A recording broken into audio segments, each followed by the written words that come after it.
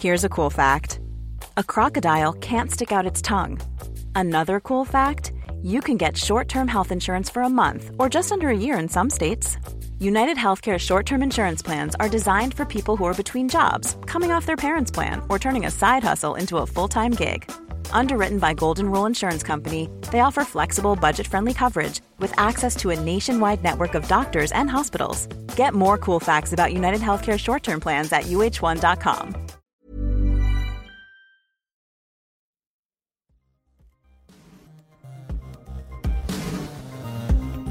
Hello everyone and welcome back to another episode of It Ain't Weak to Speak. My name is Sam Webb and I'm here to share some of the most epic conversations I get to have with some of the most fascinating people on our planet. Every episode is dedicated to elevating the conversation around mental health because it ain't weak to speak. I'm a massive believer that a conversation could change and save a life for the better. Thank you for joining me on this journey. Hello everyone and welcome back to It Ain't Weak to Speak. This is episode number 71 and what a day, huh? What a week it has been. I hope wherever you are and whatever you're doing right now, you're crushing life. And if you're not, I hope whatever it is you're going through, I hope that you get through it. And if you can't do it alone, like we always say at Living, it ain't weak to speak. If you're ever in doubt, please reach out to someone, because people are not mind readers and sometimes people have no idea what you might be going through. So I definitely urge you to do that. To all the new members that are joining us here today on the podcast, welcome. I hope you have a great time. I hope that you've rocked up here and you get everything out of it that you expected, because it's in my job to make sure that you walk away from this uplifted, inspired, motivated, and you've learned something new. Please, guys, remember to subscribe to the podcast, please. It definitely helps us climb the ranks, but more importantly, what that helps us do as a community, it helps us spread these conversations far and wide to places that none of us could really experience the impact that they could have on people's lives. So hit the subscribe button, write a review if you like the podcast. Any feedback, definitely reach out to us and we'll always be happy to help accommodate. Well, it gives me amazing pleasure to bring on our next guest onto the podcast. This is episode number 71. Now, I'm bringing onto the podcast Rachel J. She's a writer, producer, and the host of iTunes' top 5 podcast, the Rach Active podcast. She's also the founder of Core 30. Now, I was actually lucky to be on Rachel's podcast not long ago. That's how we connected. She reached out. I was on her podcast, so I thought we'd bring her on our podcast and share with all of us about what she does, where she's from, why she's doing the thing that she does in her life. And I wanted to really pick her brain, obviously, about not only the active lifestyle and what she does in her life around fitness and health and talking about, all things women's health.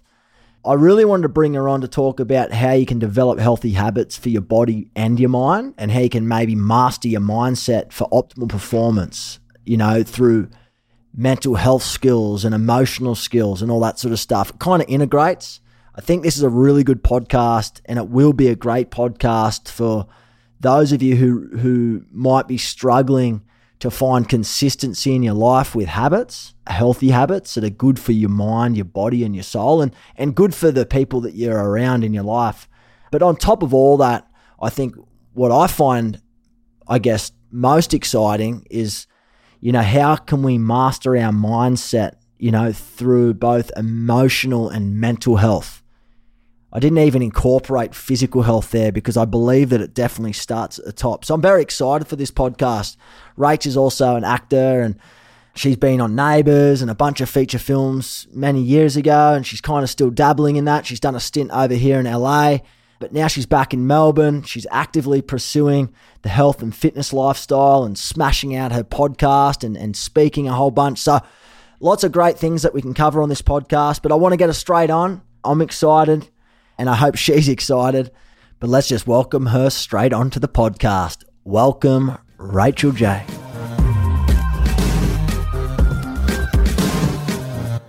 Well, I'm absolutely joined here in front of me. Rachel J, you're on the podcast.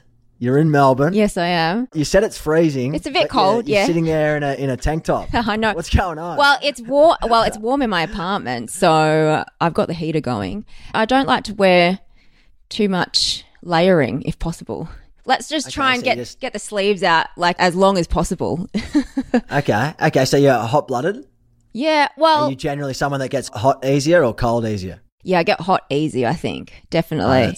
Yeah. That's rare for a lady. That's very rare. I think it's from all the training, to be honest. Okay. Yeah. I think when you exercise a lot, for example, I can't train in leggings. Like a lot of people train in leggings, even in the winter. I can't do it. It's too hot. So. Because a lot of women run around in leggings and I see it all the time. Yeah. It must be hot. Yeah, it must be very hot. I'm similar to you. I'm very hot-blooded. I prefer to be in cold.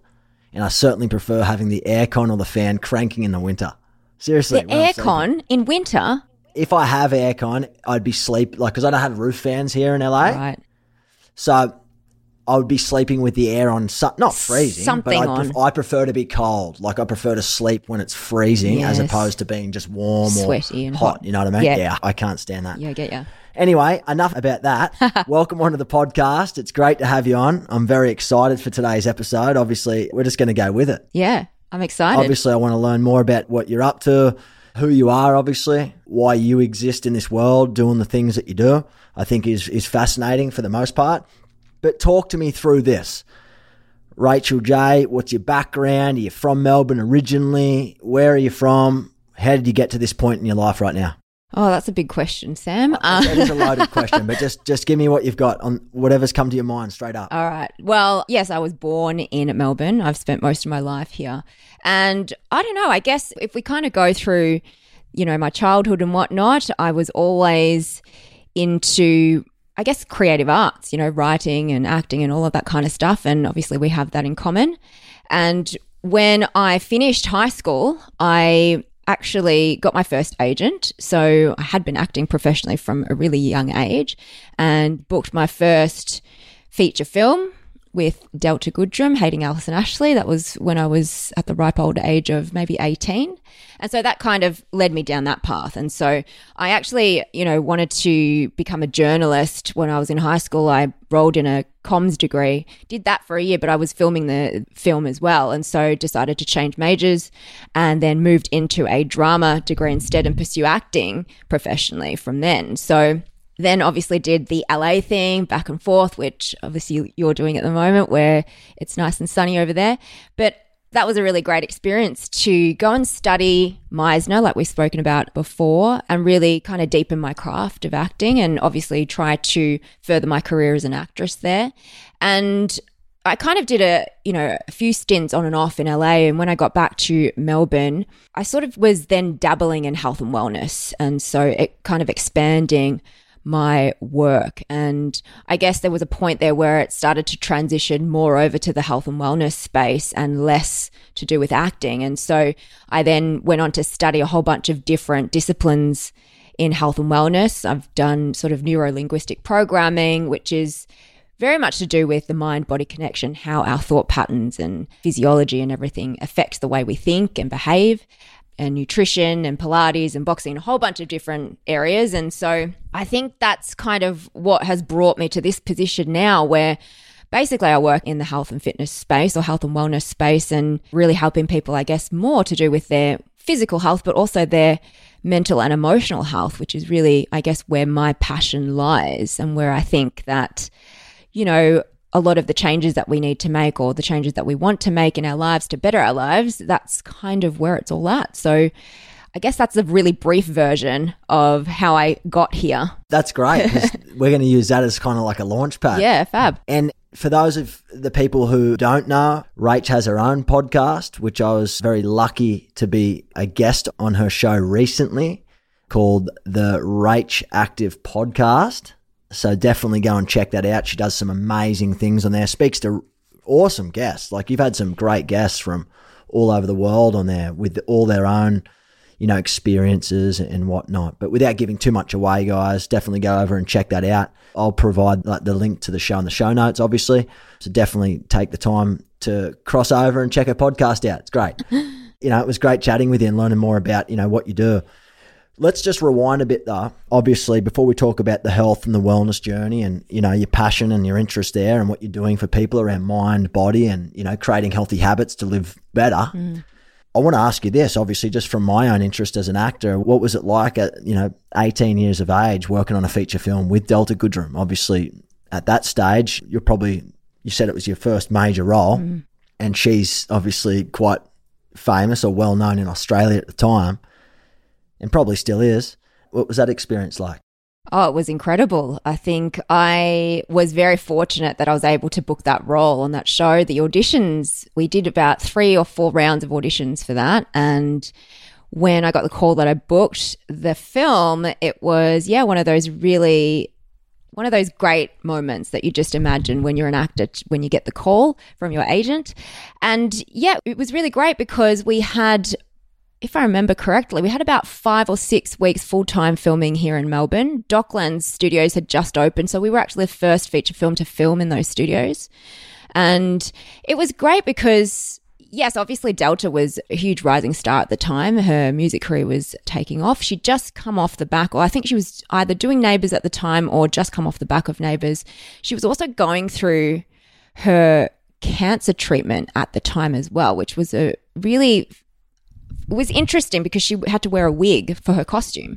But I think that whole experience of being an actor, being immersed on set every day with my castmates really was what propelled me to transfer into my drama degree because I loved it so much. And it was so great because we got to work with aside from Delta, there was Saskia Burmeister, Craig McLachlan, Gene Kitson, like amazing actors, Australian actors that at that age, I just felt very fortunate that I was able to work with some great people. And also that would have been great. Hey? Yeah. It would have been great. And getting those, 2 or 3 rounds of an audition, do you want to explain that to some of the audience who don't know much about acting? I haven't spoken much about that on this podcast. What's that experience like for you, like mentally and I guess physically, like with what you know now? What's that process like? That process for that particular film, that was probably one of the funnest, most enjoyable audition processes because we were kids at the time, and we also auditioned as a group. So it wasn't, we maybe went in for the first test with a script and you're obviously with a reader. And then when we got the call back for the second and third callbacks, that was more, they brought together a shortlisted group of actors. And we also met Delta and Saskia during the audition process, so that we could kind of see how everyone integrated and the chemistry between everyone. And basically, I guess for people who are listening who don't understand what the audition process is like, you go in for usually a first read, you'll have a first audition. If they sort of like you and want to see you again, you'll be shortlisted and come back for a second audition. Sometimes there's a third callback. Sometimes there's a screen test like you do in LA. There's no screen test for this because we don't do that in Australia. But there was, about 3 auditions for this one. So you basically get given a script, you learn it, you read it, or you memorize it and perform the scene. And then mostly in the second and third callbacks, we did a lot of improv exercises. So that was kind of fun. It was kind of like going to an acting class, really. And just having fun. And it was so fun. Making mistakes. How do you go with making mistakes, Rach? Like, what's your, obviously from 18 to where you are now and your journey through, the arts, and you're still dabbling obviously in arts, but as you mentioned, you're probably more working along, in the health and fitness area just because that's happening. It's busy. It's something you probably, you're very good at, you're passionate about. What's been the hardest thing for you with the transition, I guess, both physically and mentally for you? I think the hardest thing was letting go of the identity of being an actor. That was massive for me because I have been doing it since I have been an adult. My whole adult life, have in my head that my identity is wrapped up as being an actor. And of course, in Australia especially, it's something that's quite unique. Not everyone is an actor. And if you tell people, people ask you, what do you do? And you say, oh, I'm an actor. They get super excited and you tell them all the stuff that you get to do because it is unique, right? It's a unique profession. And so I think when I started to transition into health and wellness, the biggest thing for me was to actually let go of the idea of being an actor and not viewing or perceiving myself as an actor. It took so long to even, I think sometimes too, when you are pursuing something like being an actor, sometimes it takes people a long time to even say, I'm an actor. So that in itself is one step, but then exiting out of it is also, that for me was quite difficult because, okay, so who am I if I'm not an actor then? What do I stand for and what do I want to contribute to this world? And it's almost like a loss of significance in that way. And so that for me was more of a self-discovery journey, like really understanding who am I without being an actor. Yeah, totally resonates. And I get that.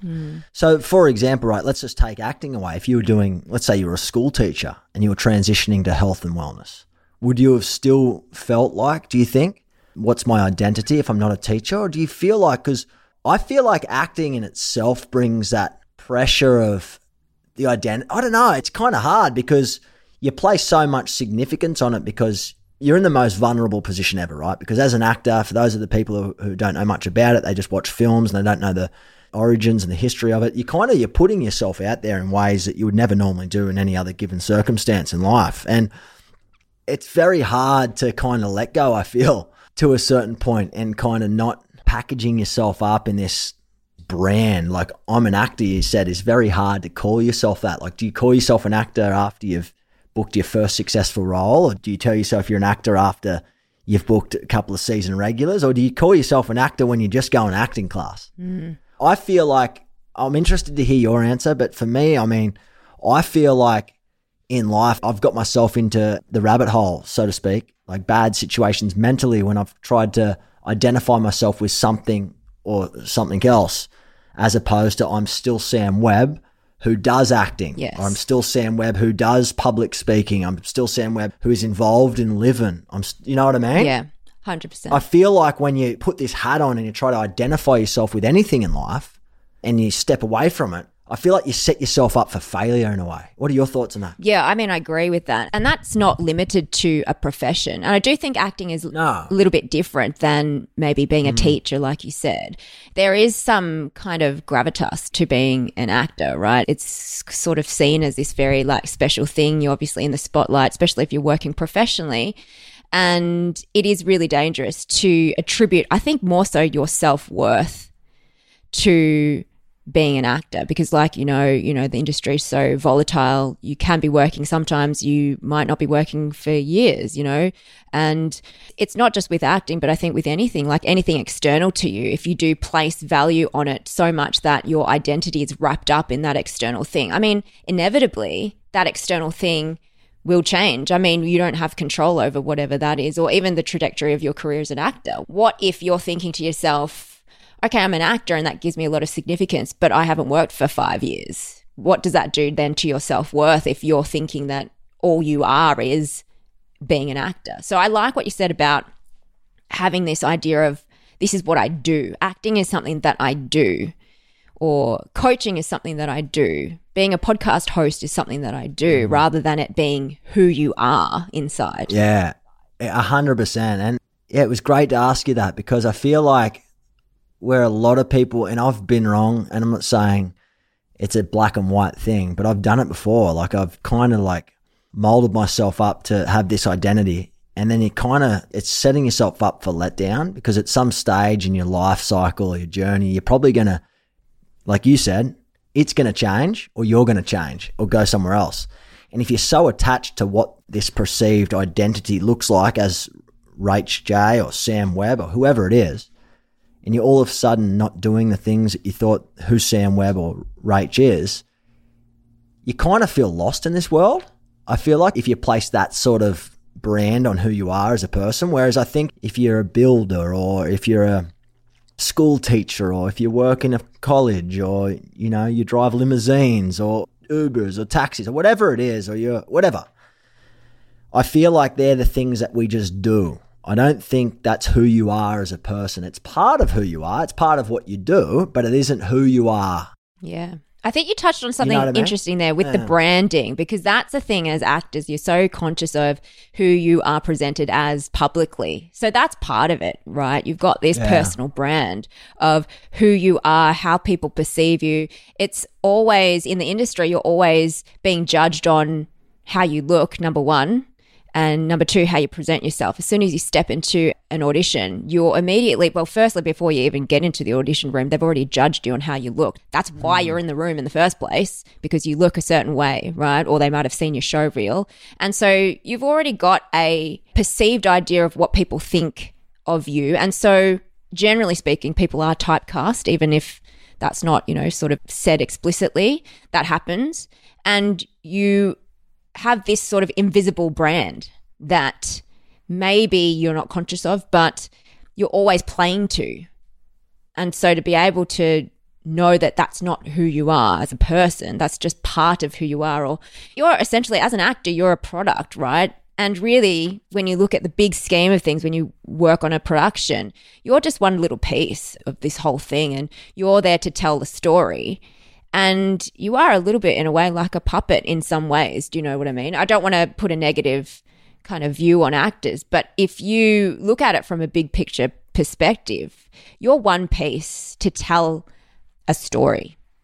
And so if you do wrap yourself up with thinking that, that is who you are, it's so dangerous. It's so dangerous, I think. It probably comes with it the fact that, not to say every actor is, obviously, but a lot of people in the arts and entertainment put so much significance on their role, like it's like they're ultra special. Yeah. And that comes with that identity crisis, I think, too, because you're placing so much pressure on this is what the success that you've brought, or this is what you've done for a production, or without me, like it's kind of like they wouldn't have been able to do that. But everyone is replaceable, I feel like, in life, in what they do. I heard a really good quote, actually, the other day. I might have to pinch it for my own socials at some stage, but it's kind of like you're replaceable in work, but you're never replaceable in family. And that resonated with me, like, to a certain point. I mean, I feel like we're all replaceable at the things we do. There's always someone that's better at what we do, or there's always someone that does things different. And it's kind of like you're just doing what you know that's the best at that moment in time. And we're all learning.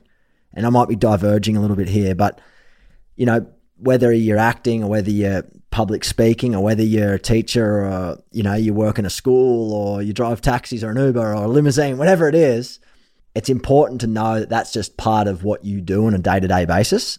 As I mentioned earlier, it's not who you are. That's not what you're wrapped up with. So if you're struggling right now with a bit of identity crisis, or you're struggling to let go of a career and maybe transition into a new career, and you're worried about letting that one go, it's important just to, I guess, reassure yourself that life is full of these new chapters, and you shouldn't put that much pressure on yourself to be who you are for the entire life at that point in time. It changes. It always changes.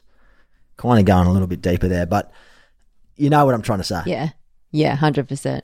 So going into the health and fitness industry and your passion with that, and doing your online programs. I know you've worked with some tremendous brands, worldwide brands over the years, doing some amazing work.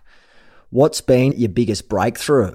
And you've probably learned a lot with the work that you do now, and how that may have been able to serve you even better as an actor. What do you think? Oh, yes. Well, I think there's a lot of crossover here with what I do and acting. And I think for me, the podcast for me is the most fulfilling work I do, because I get to speak to some really amazing people, inspirational people, leaders in the space, and particularly around personal development and or psychology, those kinds of things to deal with your mental and emotional health. That's where the crossover is with acting, because it's the study of human behavior, right? And I guess as an actor, your outcome is really to tell a story. You're trying to impact the audience with a story that you're telling through embodying a character and using those traits. Whereas I guess it's the same sort of thing. It's just a different context in health and wellness, where we're trying to unpack the ways in which we as humans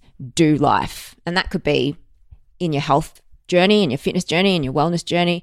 But you want to understand how you think, you want to understand how you behave, so that you can better your life or have a better experience of your life. And essentially, the way that we all experience life is subjective. We all have a different perspective and experience life differently. And so that for me has been super fascinating, to understand how individual people perceive things, and how can we work with the instrument that they have, or their thoughts, their behaviors, their patterns? How can we shift them so that they can live more optimally?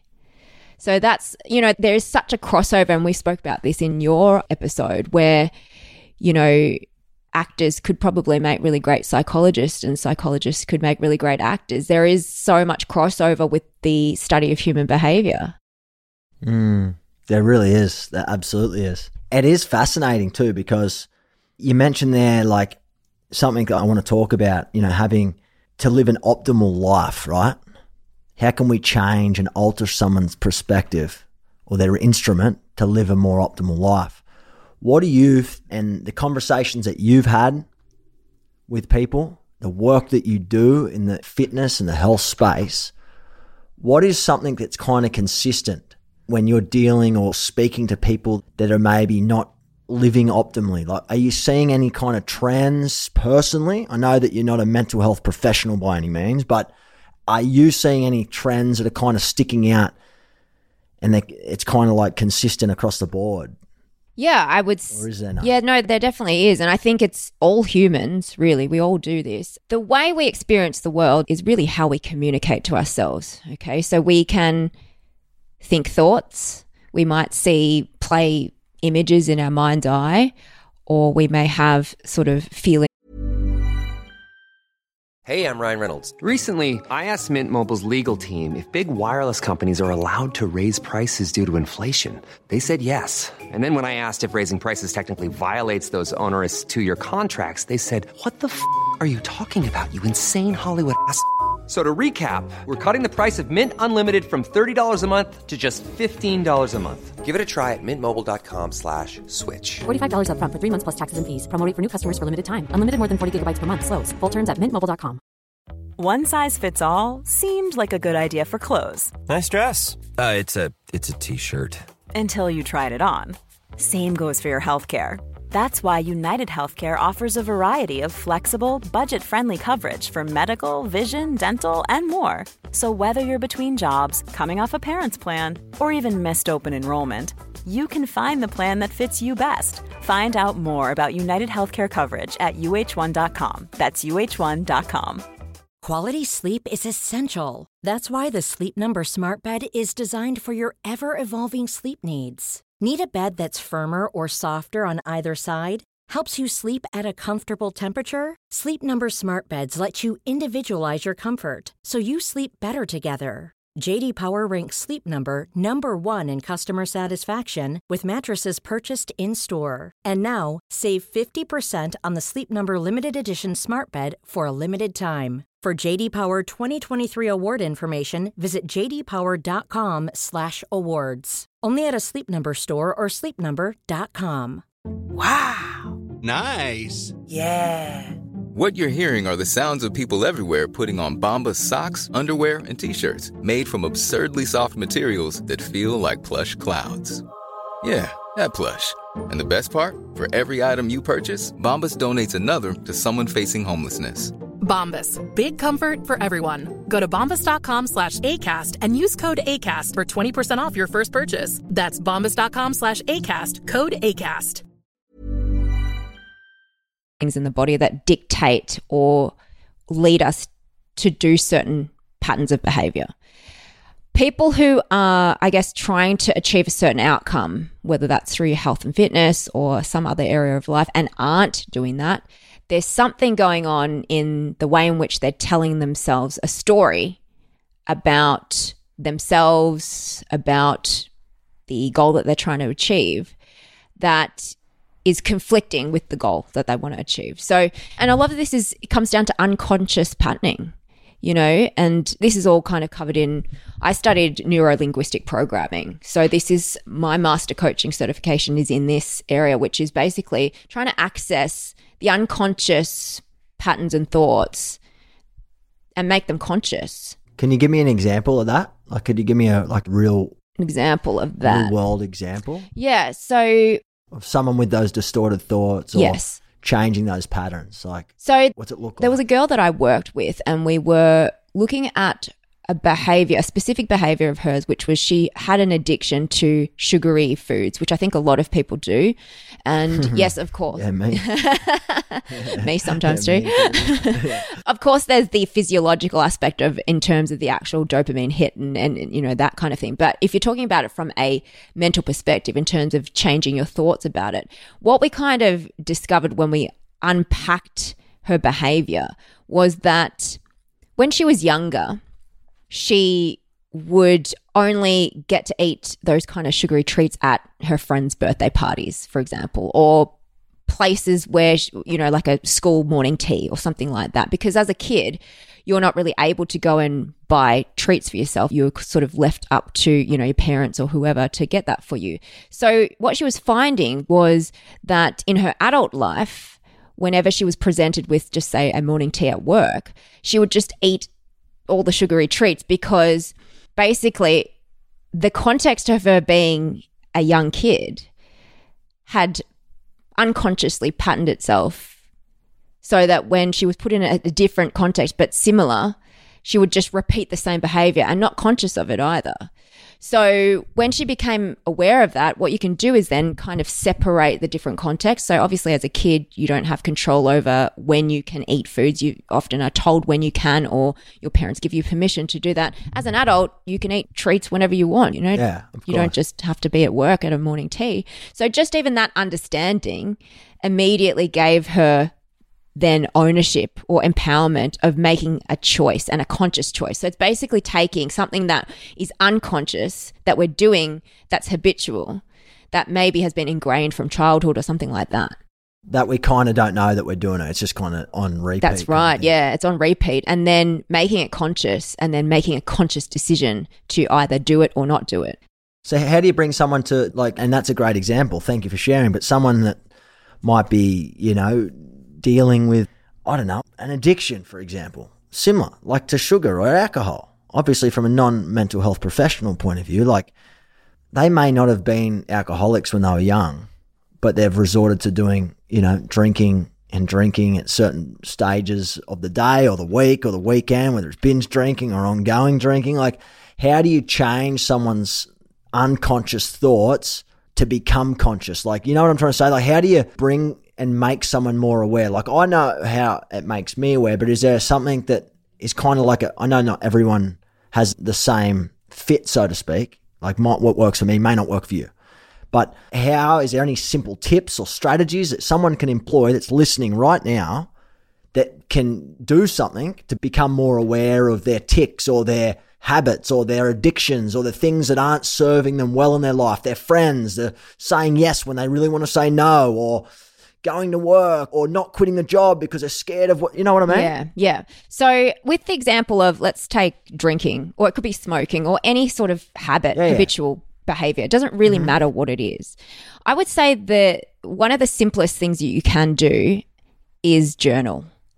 And the thing that you want to be aware of is what has happened just before you do that habit, for example. So generally there's some sort of trigger or something that tips you to reach for, take that action. And it could be a myriad of different things, right? But you want to understand what that is for you.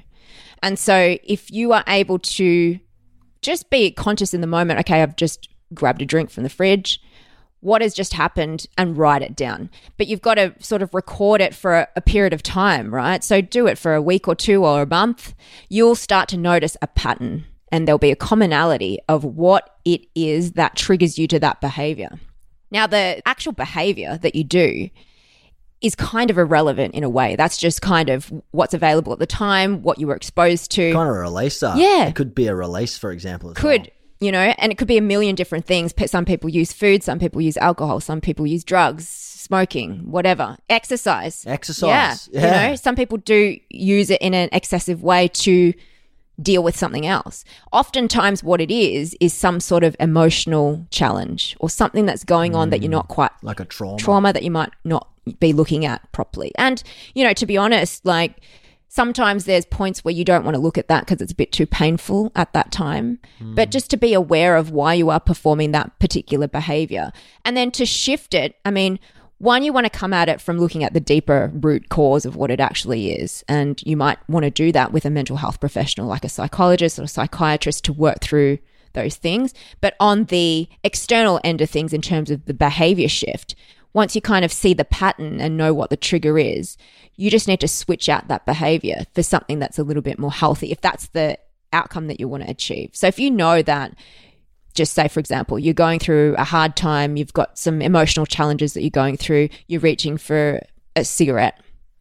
You know that when you're reaching for a cigarette, you're going through some hard stuff. So you need to actually switch out that behavior instead of just removing it altogether. You need something else to replace it with. So it might just be a small thing where you have half a cigarette and then you reduce it to switching it to a vape or something like, if you want to do something like that, just to do it incrementally. And then you've changed the external behavior response to whatever the emotional or mental trigger is. Yeah, it's very important. Yeah, it's fascinating because there are a lot of people that no doubt are listening. This resonates with everyone in some level, whether it's excessive something, 100%. We all have our vices in some way, shape or form. And it's not actually the vice, the excessive alcohol, the drug. It is obviously they're a product of what's happening underneath that we must pay attention to and work through. And that's why I loved when you mentioned, sometimes it's necessary to speak to a mental health professional. Sometimes it's important just to speak to a friend. Maybe it's not something that's so severe that you can get through it, quicker or something like that doesn't need formal intervention, so to speak. With all that being said, you talk about developing healthy habits for the mind and the body and, overcoming fear and all that and, rejection and that sort of stuff too in life. Do you have any top level strategies for how to develop healthy habits for your mind and body, or what works for you? Yeah, well, I would say that you've just got to start small, right? And not put too much pressure on yourself to change your life in a day. It takes time and it's incremental, and it's all about the small actions you take every day. I think that one of the best quotes I've heard is, the way you start your day is how you live your day. So if you want to change your life, right, as a broader scope, you basically are reverse engineering your life. So you broader scope, how you live your year is how you live your month. How you live your month is how you live your week. How you live your week is how you live your day. How you live your day is how you start your day.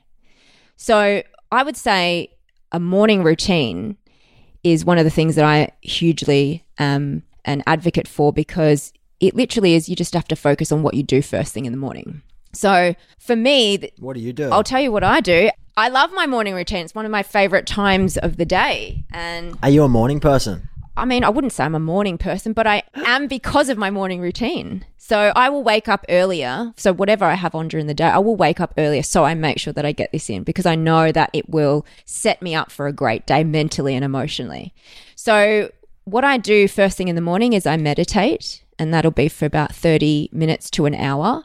And for people who don't really meditate and think it's this very intimidating thing, it doesn't have to be 30 minutes or an hour. It can be 5 minutes. Start with 5 minutes, start with 2 minutes, and gradually increase as you go, right? And then after my meditation, I'll do a gratitude journal, which I will basically just write down what I'm grateful for, why I'm grateful for it, and how that makes me feel. And if you haven't done a gratitude journal before, start with 3 things, just 3 things. I am grateful for ... because ... and it makes me feel ... 3 things. Then I do an intentions list, which is basically the things that I intend for my life. So, what I want to achieve with my business, what I want to do in terms of the podcast, all different things, areas of life, relationships, etc. And then I'll do some reading. So to prep your mind for a good day, you want to fuel it with positive thoughts and positive words. And so you can choose whatever book you like. At the moment, I'm reading The 7 Spiritual Laws of Success by Deepak Chopra. And so I'll read a chapter every morning. That's about 10 minutes. And then after that, I'll do a bit of reflections writing, which is basically anything that's come up in my meditation, any light bulb moments that I have whilst I'm meditating, or just stream of consciousness. And so maybe that whole routine might take, because I meditate for 30 minutes to an hour, that might take an hour and a half, something like that. And that sets me up for a really great day. And I don't know about, you guys listening. I know for me, when I wake up in the morning, the very first thing in the morning is probably the lowest I will feel in the day. And so I know that once I do these things, these habits, it will immediately put me in a better state mentally and emotionally so that I can carry out the rest of my day and show up as well in a really good state. So morning routine, even if you do one of those things. It sounds like you crushed the mornings. I mean, good stuff, right? I mean, I never used to be a morning person growing up, and over the years, I've definitely turned into a morning person. I feel like my most productive, I'm just very similar to you in a lot of those regards. I mean, I feel like the things that you do in the morning really make your day amazing, or it can really affect your day. And I feel like in order to get off in a good foot, whether it's making the bed or setting your intentions or visualization or going to the gym or going for a walk, whatever it is, it's important for people like you, obviously, and for me. Not everyone's a morning person though. So I love your tips around developing, a simple healthy habit that could change the way that you think and operate during the day. But this, again, may not suit everyone. This is something that definitely works for us. I know sometimes some people, have an amazing nighttime and they have slow mornings, and that's how they manage their day. Let me ask you this, because I find this a struggle, and I genuinely want to know, when you don't set up your day and you're a morning person like you are and like I am, and you don't do the things that you really wanted to get done in the morning to set you up, are you rigid? And if you are, how do you be flexible so that you're not kind of like in a bad mood, or you don't feel like you've done enough and you punish yourself throughout the day to try and catch up for what you lost in the morning? Like, what do you do to remain flexible? Because I love your morning routine. I think it's great. It sounds heavily committed, but you and I both know you wouldn't be doing that sometimes. Like, there are some days you just can't do that. Yeah, definitely. There's some mornings that... So what do you do? Some mornings you have to give yourself permission to have a day off from your morning routine, of course. What does that conversation look like though? Like, how do you talk yourself through it? Because I know for me, if I don't do my morning routine, I don't wake up before 7, or I don't go to the gym, and I haven't given myself permission to do these things, I kind of berate myself sometimes. Yeah. And I don't have the most healthiest self-talk. And I know that that's a constant work in progress. So how do you give yourself permission? How do you do it? So I think the first thing I'd say to myself is, if you don't get to this, it's okay, but just basically say to yourself, you can do this when you get back from wherever it is that you need to go, or whatever work that you need to do, knowing that if you don't get it done, it's not the end of the world, right? It's not going to be hugely detrimental if you miss one day. The other thing I would say as a piece of advice would be, imagine you were talking to your best mate or your partner or your mum or dad, someone that you love and care about. If they were talking to you the way that you're talking to yourself, berating yourself, saying, oh, you're this and you're that for not getting it done, how would you speak to them if they were talking to themselves like that? What would you say to them? Yeah, you'd be nurturing, you'd There be we caring, go. I'd be like, don't worry, it's not the end of the world. Okay. Like, we can pick that stuff up tomorrow. Tomorrow's a fresh day. Let's just get through what we've got to do, one thing at a There you time. go. And it's comforting, it's nurturing, but sometimes, and I know I'm not alone in this, and there are a lot of times where it's great self-talk, but then on the other end of the spectrum, there are a lot of times where the self-talk isn't the greatest, and I'm not perfect, but there are a lot of people who I know that would resonate with me when I say this, that it is easier said than done. Mm-hmm. And we often forget about how we talk to our friend, or how do we talk to our loved one, or our family member. And we go straight to that negative mindset. And I feel like for me, it's a work in progress all the time. I'm definitely more on the positive side, but I've learned a lot of great tactics and strategies and skills over the years, but it's not foolproof. I mean, it's not foolproof at all. There are times where it's rough, man. In the mornings, like the days are rough, and that's just what life's all about, I guess. What I'm trying to say is that sometimes it's just going to be bad, and sometimes it isn't going to be what you expected, or sometimes your mindset's not going to be as strong as you thought, and that's okay. That's definitely okay. Yeah. And I think what I'm hearing you say is just more even a judgment on how you're berating yourself. So there's a double layer there. You're not only berating yourself for not doing the morning routine, but you're now also judging yourself for berating yourself for not doing the morning routine. So now there's 2 layers of stuff that you need to get through. I think in the morning, if you can remember this, and if you recognize that you are berating yourself or judging yourself, just start jumping up and down and reaching out. Jumping jacks, something to just snap yourself out of that state. And that's all it is.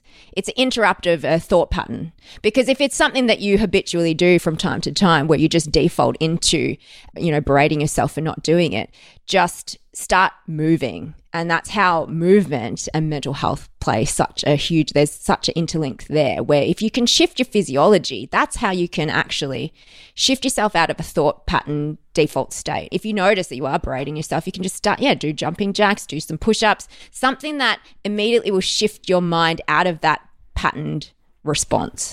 Yeah, kind of gets you out of that rational thinking or the thinking brain and gets you kind of forgetting about that. It's definitely can help. These are all great strategies, Rach, and I'm very grateful that you've been able to share them. What's something that you struggle with though? Like out of your days and out of your transition and all that, like has there been a moment in your life where you've kind of like, because we all feel lost at times, I think that's just part of being a human. I feel like we're generally, sometimes we just feel lost, even when we're so the opposite, What do you struggle with? I think for me, the thing that I constantly am trying to manage is my mental and emotional state. This is why I'm so interested in it, because we're human and I have up and down moments, and especially when you're going through challenging times in your life, which we all do, right? And I've definitely been through some difficult times. I think for me, it's been more like relationship breakups, or like my parents got divorced when I was, very young. And so, or not very young, 17. And so relationship breakups has been the thing that they're the most challenging times for me. And so I think for me, what I've noticed is you can suffer so much more if you don't know yourself and if you're not self-aware.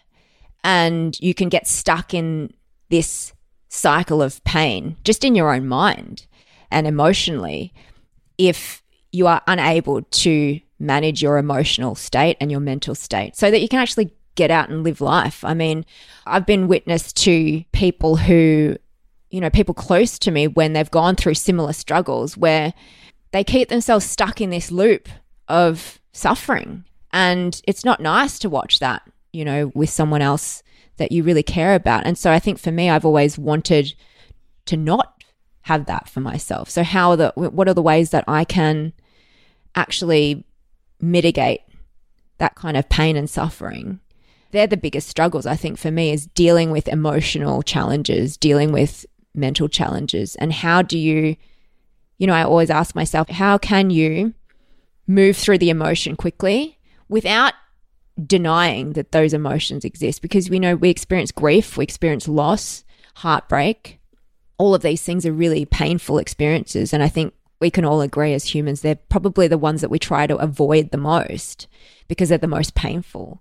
So, having experienced several of these in my life, I feel like they're the most challenging ones to move through, to feel them as well, Yeah, to really sit with them too. Yeah. Because sometimes when most of us and are human again, I mean, we resort to things to try and cover the pain or to hide the pain and it comes back with a vengeance if you don't deal with it one way or another. But it's so true because I just feel, and you are too, I mean, we're big advocates that, your mental and emotional health, I mean, is the key to success. It really is. Like if you've got a great, solid mental health, like we all sit on a spectrum, but if you've got solid mental health and you're great with adversity, you know how to take failure, trauma, setback, loss, all this, which we all consistently get better because remember the mind is just a muscle. That's all it is. It's like your heart.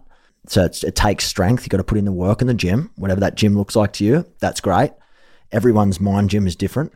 But I feel like as I've gotten older in life, it's kind of like the only thing that's ever let me down is my mental health. Everything else is flying.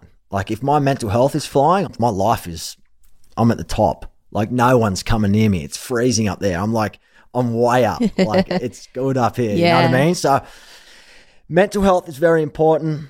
You've obviously shared a ton of great, strategies, tips, your own personal experiences and whatnot.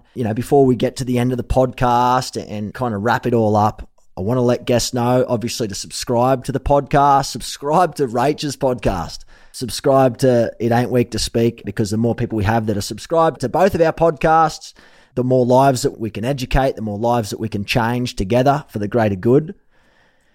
But before we finish up this episode, Rach, what's your biggest advice? And I ask this to most of my guests.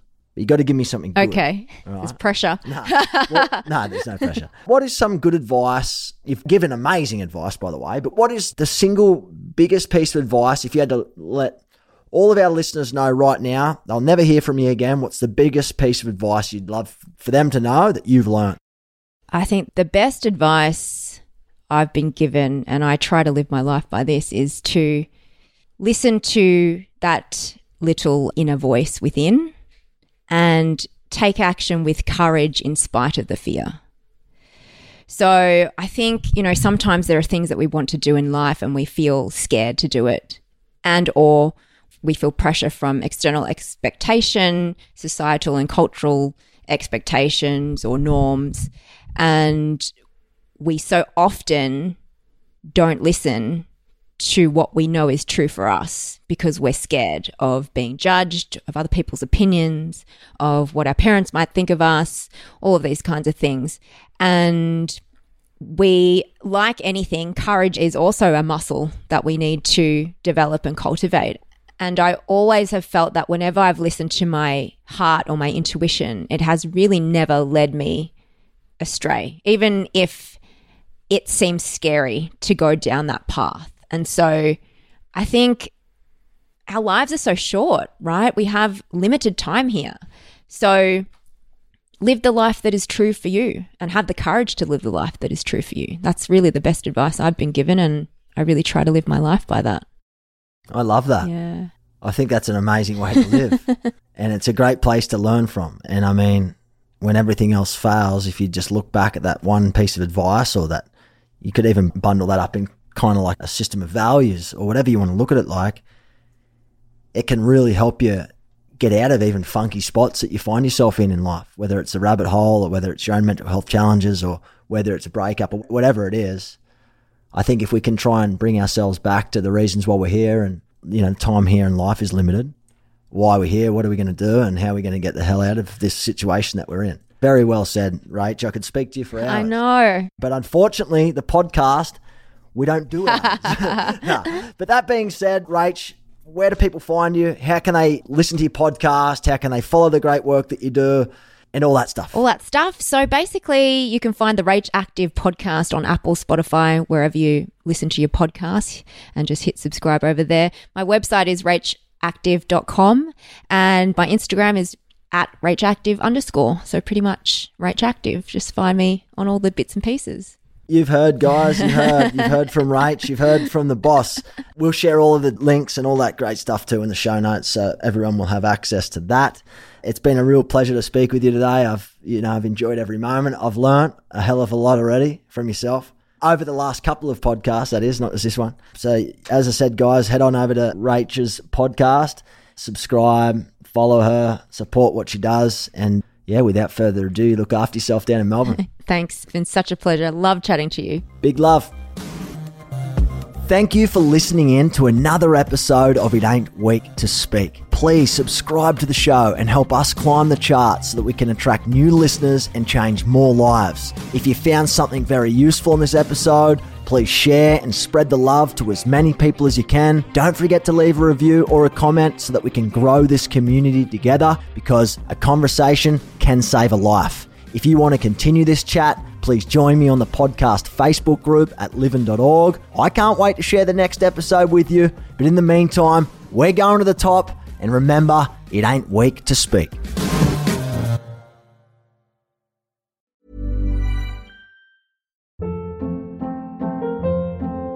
Hold up. What was that? Boring. No flavor. That was as bad as those leftovers you ate all week. Keke Palmer here, and it's time to say hello to something fresh and guilt-free. Hello Fresh. Jazz up dinner with pecan-crusted chicken or garlic butter shrimp scampi. Now that's music to my mouth. Hello Fresh. Let's get this dinner party started. Discover all the delicious possibilities at HelloFresh.com.